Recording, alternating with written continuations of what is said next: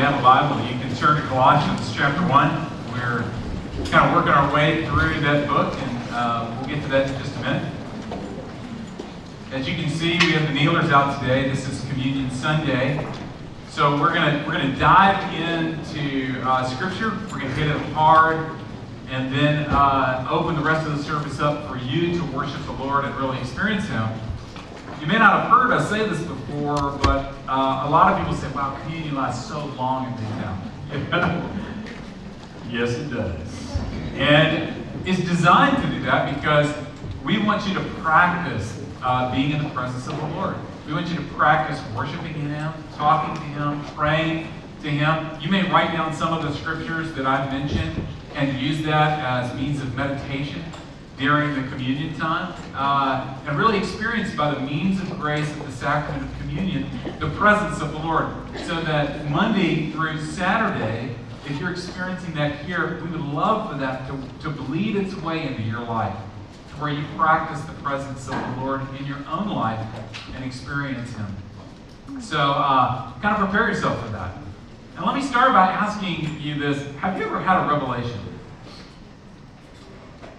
Like a revelation, and I'm not talking about the kind of revelation, like this is a really good revelation. Have you ever been really, really hungry, but you're not really sure what you're hungry for? Has that ever happened to you? And then it comes to you what you're hungry for, and you cannot wait to get your teeth into that? That is a bold revelation. Or have you ever known somebody who met someone and they left that meeting going, that's who I'm going to marry? And they were absolutely confident of it. They had a revelation. That's the person I'm going to marry. But God never seems to give that revelation to the other person. Have you ever had that? Well, that's not what I'm talking about.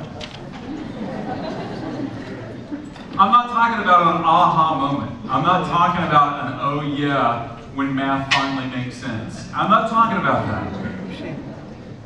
I'm not talking about converting fractions into decimals. I'm talking about a revelation of biblical proportions. Like something that you can only describe as supernatural. Have you ever had that?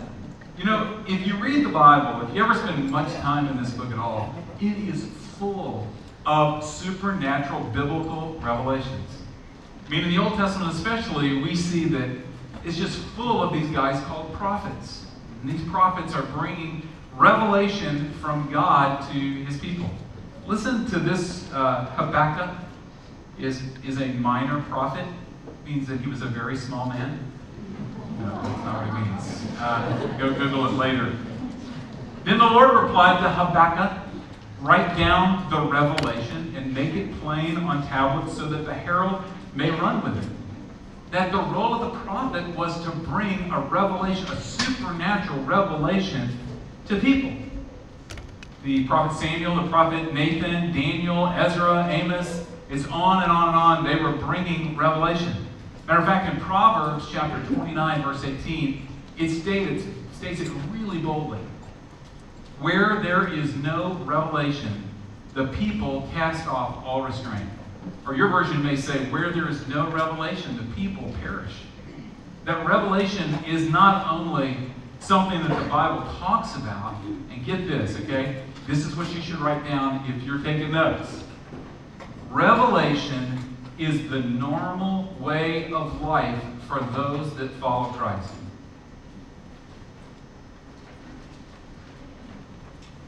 The New Testament talks about revelation. You remember in the Christmas story, the shepherds that were out in the fields and the angels came and they said, behold, we bring you good news. You ever seen the Charlie Brown special? They're quoting that.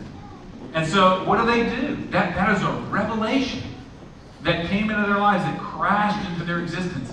And you know, when they had that revelation, they didn't say, wow, man, that lasted a lot longer than I thought it did, because I got to get some sleep. This is daylight savings. You know, they didn't turn over and snooze. Their lives were completely reoriented. From that moment of revelation, their lives were completely different. They got up and they went. And if you go and read it, you realize that those shepherds' lives were forever changed. Matter of fact, everywhere they went, they were a source of amazement to everybody around them because of the revelation that they had received. And this is what I want to state to you today, okay? So this is another thing to write down. Every one of us in this room live our lives in response to revelation.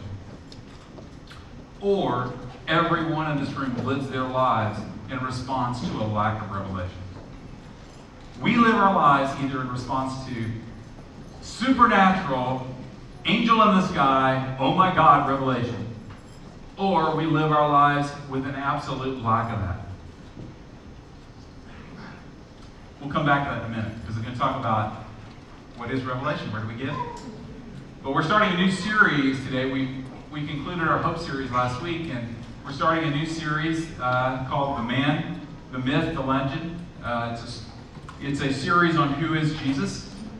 And so go to Colossians chapter 1. And it's really an interesting question when we ask the question, who is Jesus?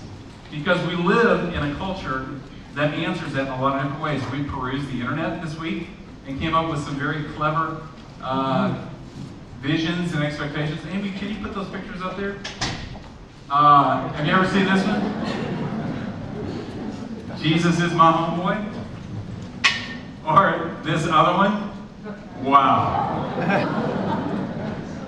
My Jesus is so muscular, he did not tolerate the cross. He actually shattered it. Nobody's going to nail my Jesus. What does culture say about Jesus? Some say he was a great teacher. Some say that he was a liar. Some say that he was a lunatic. If you watch the Da Vinci Code, you would say that Jesus was a man from heaven who was married to Mary Magdalene. Some people would say that Jesus is just a really good blue-blooded Republican. Who is Jesus? As I began to prepare this series, I started to really ask the question, does that question really matter that much? So I was sitting in my living room, and I was studying from a book by a theologian named Murray, and trying to get into what he was saying about the identity of Jesus. And somebody knocked on my door, and I went to the door, and it was a couple of Jehovah's Witnesses. They were standing at my door. And they had their Watchtower publication, and they wanted me to read it, and they wanted to invite me to their things. And I really felt bad because we have a very large dog. Some of you have met Buck. He is about this big, and he's just a big ball of white fur. And when Buck meets new people, he gets really excited. Like, too excited. And so they wanted to meet Buck. He came out and actually began to baptize those on my front porch. I thought, the Lord has a great sense of humor, doesn't he? Because the Jehovah's Witnesses, they would say that who Jesus is really matters. They would say that Jesus is not the Son of God.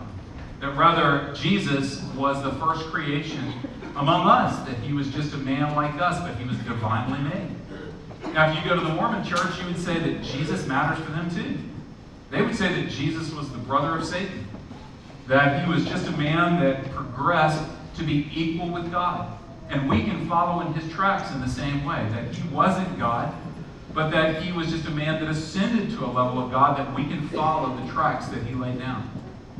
You go to the Muslim church, you find that they don't believe that Jesus was anything more than a great prophet in the line of Moses that was actually created by Allah. And he was lesser than Allah. And if you go to the church of Mighty Python, you would think that Jesus might have been Brian if life just would have been a little bit different. Colossians chapter 1, verse 15. This is speaking about Jesus.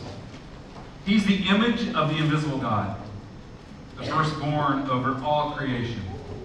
For by him all things were created, things in heaven and on earth, visible and invisible, where thrones or powers or rulers or authorities. All things were created by him and for him. He is before all things, and in him all things hold together. And he is the head of the body, the church. He is the beginning of the firstborn from among the dead, so that in everything he might have the supremacy. For God was pleased to have all his fullness dwell in him, and through him to reconcile to himself all things, whether things on earth or things in heaven, to make peace through his blood shed on the cross. Who was Jesus? So we're going to be talking about that over the next 4 weeks. But let's take the first line in this. He is the image of the invisible God. And let me tell you why this matters. We spent the last 5 weeks asking you as a community to frame your life with hope. And now we're going to be talking about where is that hope placed? What is the anchor of that hope that we profess as a community? And so we're going to be talking about Jesus. It says that he was the image. The actual Greek word there is the word that we get the word icon from. That he was, in modern language, he was a photograph of God. That he was the exact representation. Yesterday we were at the Opry Mills Mall, and it was Halloween, as you know. And so there was some funny characters walking around the mall, and I leave early to go get the car and pull it around front to serve Renee. She had a few more stores to go into, and I said, look, let me just go get the car for you. Let me bless you in that way. So I pull the car up, and as I'm pulling up, there is a guy that's about 40 years old who's standing by the main entrance into the food court. And he has long black hair that has been ironed, you know, the flat iron straight, and he has a Michael Jackson red leather jacket on with a sparkly glove on his hand and sunglasses and a Michael Jackson hat, and his jeans have sparkles on them. And I was like, oh my Lord, this is a grown man. Then he reached his pocket and pulled out, and he got one of those masks that Michael Jackson wore at the end of his life and put the, you know, what do you call those? The surgical mask or whatever, and then just stood there at the entrance and just looked at people as they went by. I know, it was like, I was entranced. I couldn't turn away. I was like, what's interesting about that for today?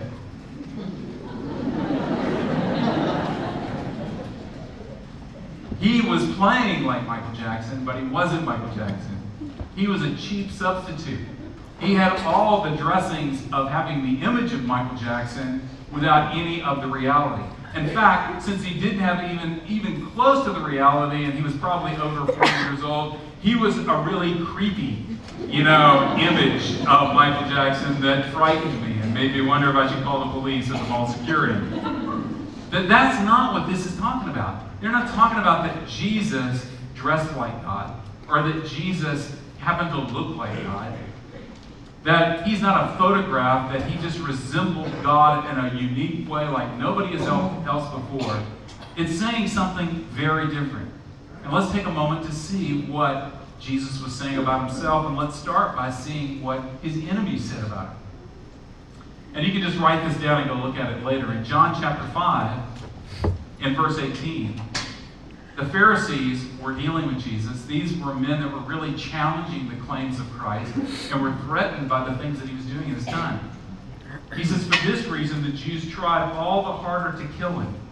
Not simply because he was breaking the Sabbath, but he was even calling God his own Father, making himself equal to God. The Pharisees understood the claim that Jesus was making. He was saying to the men and the women of his generation, I am equal. I'm not just a good picture of, I am equal with God. In John chapter 8, in verse 56, he's in a dialogue with the Pharisees about Abraham. And they are claiming Abraham as their father. And Jesus says, if Abraham truly was your father, then you would be like your father Abraham, and you would welcome me. Because Abraham longed for my day. He longed to see my day. And this is what the Jews said to him. You're not yet 50 years old. And have you seen Abraham? Jesus said to them, most assuredly I say to you, before Abraham was, I am. That's poor grammar, isn't it? Not unless you were a Jew, because you understood what he was saying. When Moses went to God, or God came actually to Moses and was sending him to Egypt, and Moses was very reluctant to go, he said to God, "Who do I say sent me?" Like when they say, "On whose authority do you stand here and make these claims?" Who do I say? God said, "Tell them I am." And Jesus knew when he said, "I am," that what he was claiming in front of the Jews was, "I am God. I have come in the flesh." See, in verse 59, they understood it so dramatically that they took up stones to throw at him. What would it take for you to take up a stone and throw at somebody? My son called me the other day. He goes to college, and he called me, and he was all worked up because there was a campus preacher at their school. Have y'all ever seen any of these guys? They come on and they start screaming and saying everybody's going to hell, and they start making these outlandish claims and telling everybody, if you dress like that, then you're certainly going to hell. And he said people began to argue with him, and it got so heated that people started throwing hot cups of coffee on this guy and spitting on him. What would it take for you to get that riled up? Well, what did God the Father say about Jesus? Hebrews chapter 1. This is the revelation of God speaking about Jesus. He said, "Your throne," he's talking about Jesus here, "your throne, O God, will last forever and ever, and righteousness will be the scepter of your kingdom." That God the Father himself is referring to Jesus as God and the one who sits on the throne. And then Jesus himself, if we're confused about it at all, said in John chapter 10, verse 30, "The Father and I are one." Jesus is God. Jesus is divine. He is equal with the Father in substance and in power. And if he is not, then he is nothing. If that's not true about Jesus, then we are wasting our time, and what we're doing here really is a cruel practice. Isn't it? I mean, think about it. But as I was thinking about this week, I was thinking a lot of you probably already believe that. That's not new news to you. You're not going to go to lunch today and go, "Wow, he said Jesus was God." I'm just having a hard time getting my head around that. For some of you, you believed that ever since you were a little kid, and they had the felt board, and and you knew that. So what does it matter? What does it matter? Let's come back to Revelation. Because let me tell you about what Scripture says about Revelation. Revelation is the supernatural connecting of my head and my heart. It's the transformation of knowledge into living reality. It's the birthplace, you get this, it's the birthplace of conviction that causes us, like the shepherds in the field, to realign our lives to the revelation that we've been given. And this is getting really good. I'm only going to talk for a few more minutes, so stay with me. Paul, the apostle, before he was Paul, he was Saul. And when he was Saul, he knew exactly what the Christians were claiming Jesus to be. That he was God. And he was so convinced that they were wrong, even though he understood all their theology, and he understood the claims that they were making, and he understood what Jesus had said, he went around persecuting the Christians, putting them to death, putting them in prison. But on the road to Damascus, something happened. He received a revelation that Jesus was actually who the Christians claimed that he would be. And when he had a revelation, now truth and heart became collision courses with one another. And it radically changed the way he lived his whole life. His whole life he became the Apostle Paul. In Luke chapter 2, Jesus says, "I am the revelation of God to the Gentiles." And in Ephesians chapter 3, Paul prays for us that we would have a spirit of wisdom and a spirit of revelation so that we may know him better. Now here's where I'm going, okay? Let me illustrate this. You may be somebody who's been in church for a long time, and you may be somebody who could get up here and talk and give all the points of why Jesus was divine. And you know the truth, but you've never had the revelation that has brought the truth and the heart together. Or maybe you have, but you have long forgotten it. And now Christianity has become something that's really just stale and somewhat, and I just tolerate it. Here's what I want you to imagine for a moment. Christianity without revelation, church without revelation, is no different than going to a wedding and there's only one person getting married. Because even those of you in here that have never been married before, that are single again. And you're wondering, am I ever going to stand up there and make those vows to another person? You may believe in those vows, and you may think, well, those vows are good. I like them. But those vows have very little meaning and application to your life until there is another person standing there that you can actually give them to. Does that make sense? They take on a whole new meaning when there's another person that I'm actually pledging these vows to. Because now the vows and the revelation of what those vows mean in light of another person have been wrapped up in what it means to actually to be loved and to love.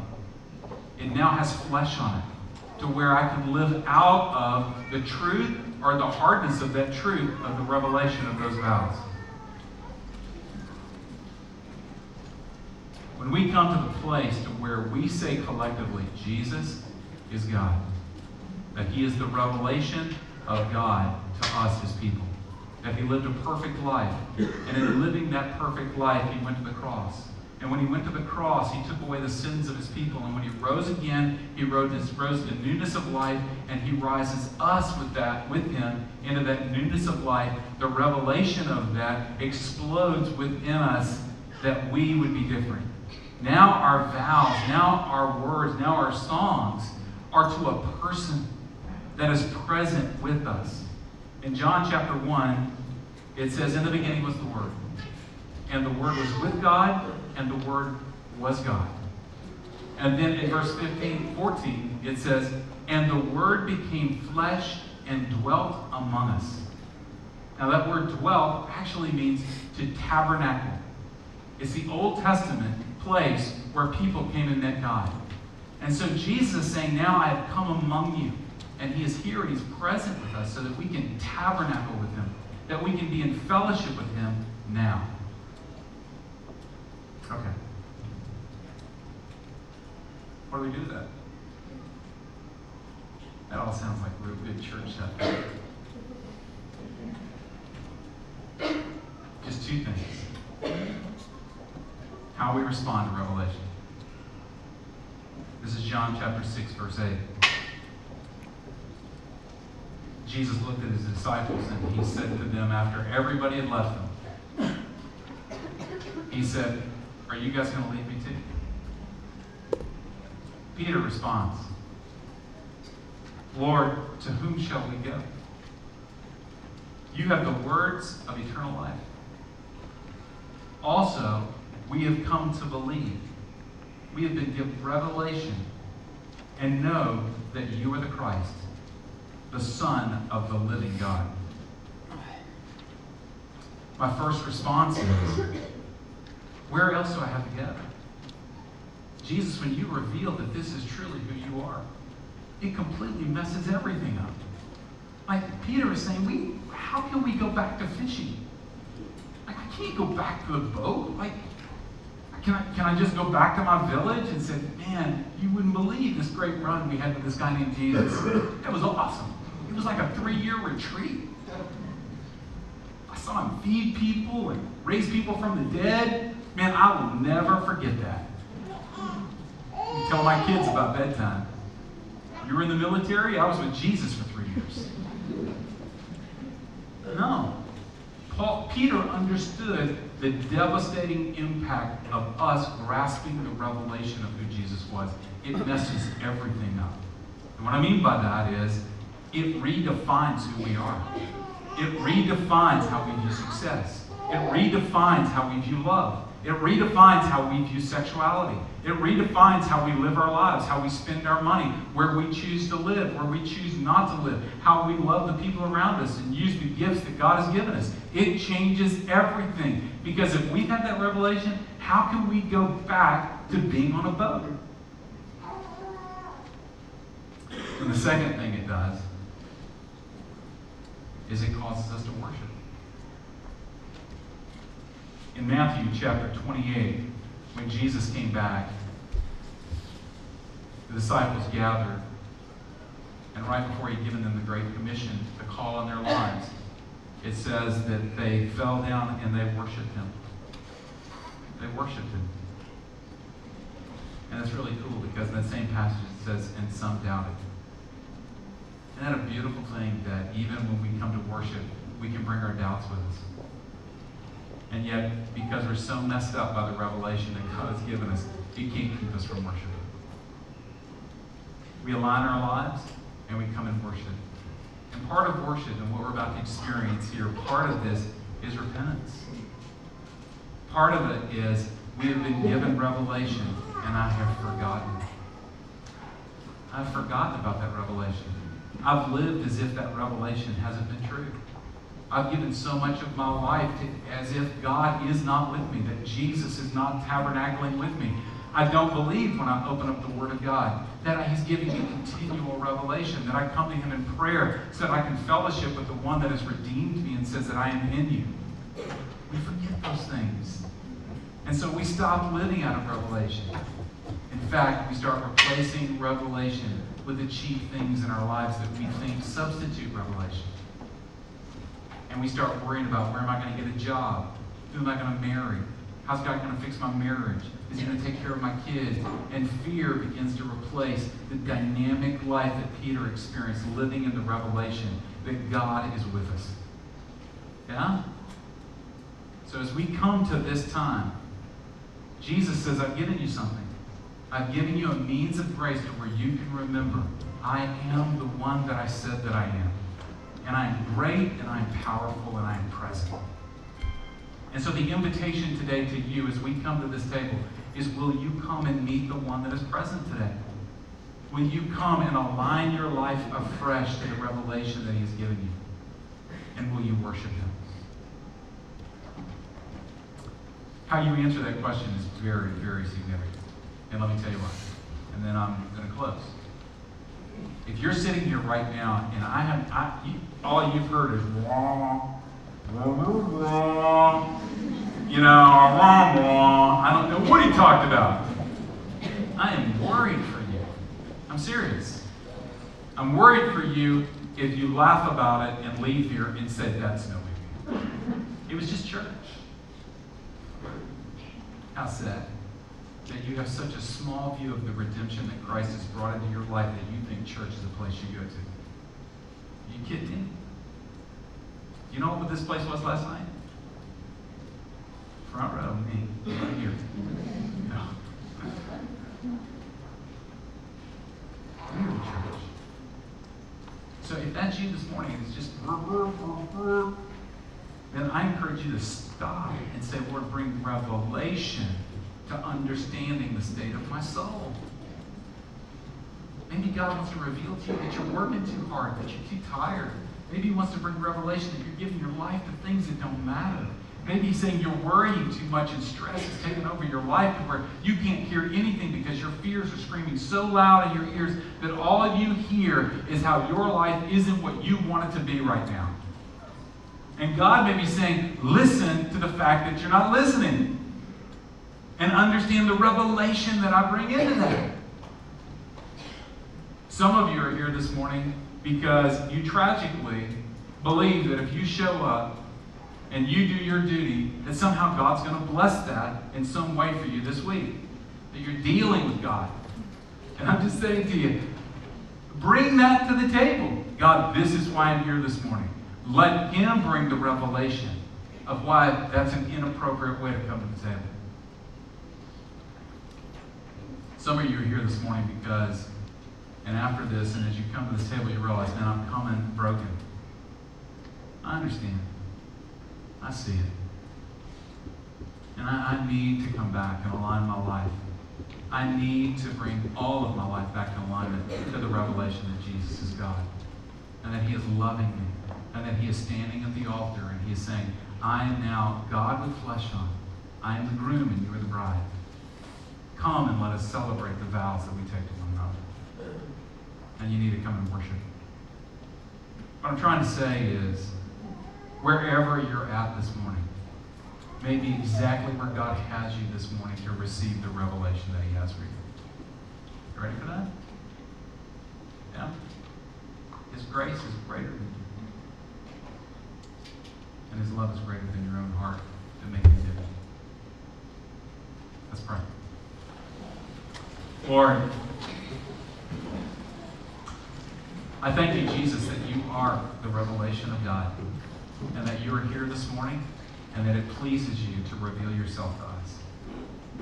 And there's a lot of people in this room, Lord, that may not want that revelation.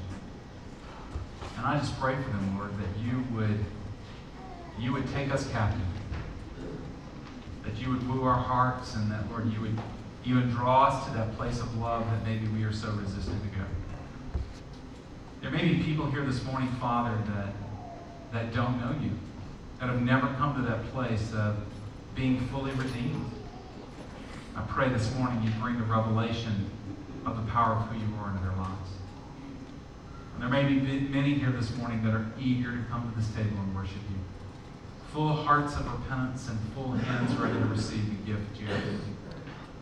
Lead us in that way, we pray. In Christ's name, amen. Let me talk a little bit about this table before we come to it.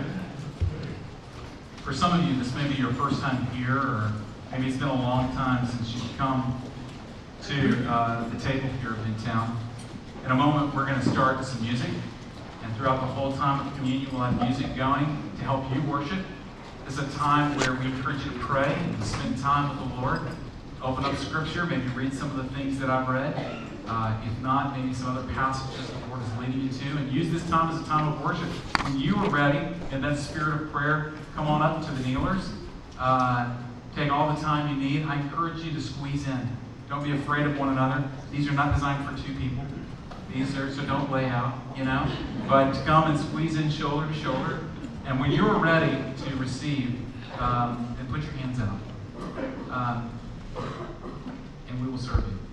If you come here and you feel like I need prayer this morning, I really need someone to speak words over my life, then cross your chest, and those that are serving will stop what they're doing and pray for you, enter into your journey. But before you come, hear these words. For I received from the Lord what I also passed on to you. The Lord Jesus, on the night he was betrayed, took bread. When he had given thanks, he broke it and said, "This is my body, which is for you. Do this in remembrance of me." In the same way, after supper, he took the cup, saying, "This cup is the new covenant in my blood. Do this whenever you drink it, in remembrance of me.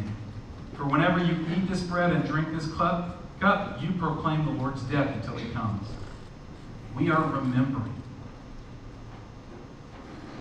But it's not just a memorial service. This is a table of power.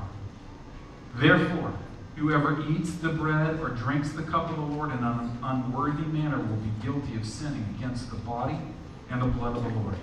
And a man ought to examine himself before he eats of the bread and drinks of the cup. For anyone who eats and drinks without recognizing the body of the Lord eats and drinks judgment on himself. That is why many among you are weak and sick, and a number of you have fallen asleep. Wow. How you come to this table matters. It matters. This is holy business we're dealing with here. This is the revelation that Jesus is saying, remember me. Come and taste and drink and know that I am who I said that I am. So what does that mean? If you're not a Christian here this morning, if you've not come to that place of receiving Christ as your Lord and being rescued from the condition of your own sin, this table is not for you. It's not. So don't come and drink and eat judgment upon yourself. If you're not sure about where you stand with the Lord, there are people right outside the door here that are very kind and good listeners. And they would love to walk you through that process of how today could be a day for you, a day of redemption. But for many of you that are Christ followers, you also have to stop. Because this table, we come to it cautiously. We don't come running up here half-heartedly. We come examining our own lives, because if there's any area of your life where you're saying to the Lord, I want this of you, but over here, stay away. And the Lord says, no, no, no. You can't get married and continue to date. Right? We know that's the nature of love. That's the nature of his love too. He says, bring it on. Even if it's messy. Even if it's unresolved. Even if you don't know what to do with it. Even if you're dealing with addictions today that you know will still be there this afternoon. He says, bring it all. Because that's what he wants from us, all of us. If that's you, as messy as you may be, if you're in need of the table, this table is for you. Run to the table, and he'll meet us here. And he will give us revelation of his love. You ready for that? All right. If you need prayer as a Christ follower and you're going through some hard stuff, you don't need to go through it alone. Again, there are folks outside the door that would love to enter into your story with you and journey with you. We need each other. So I'm going to pray, and then when I pray, you come as the Lord leads you. Okay? Lord, meet us at this table. Father, thank you for your Son, Jesus Christ. Jesus, we praise you for the sacrifice and the resurrection and the life that we have now in you. And Holy Spirit, come and fill this place. Fill this place with power. Unravel us. Let us be like Peter. Now that we see who you are, we have no other place to go but this table. And let us feast on you and worship you.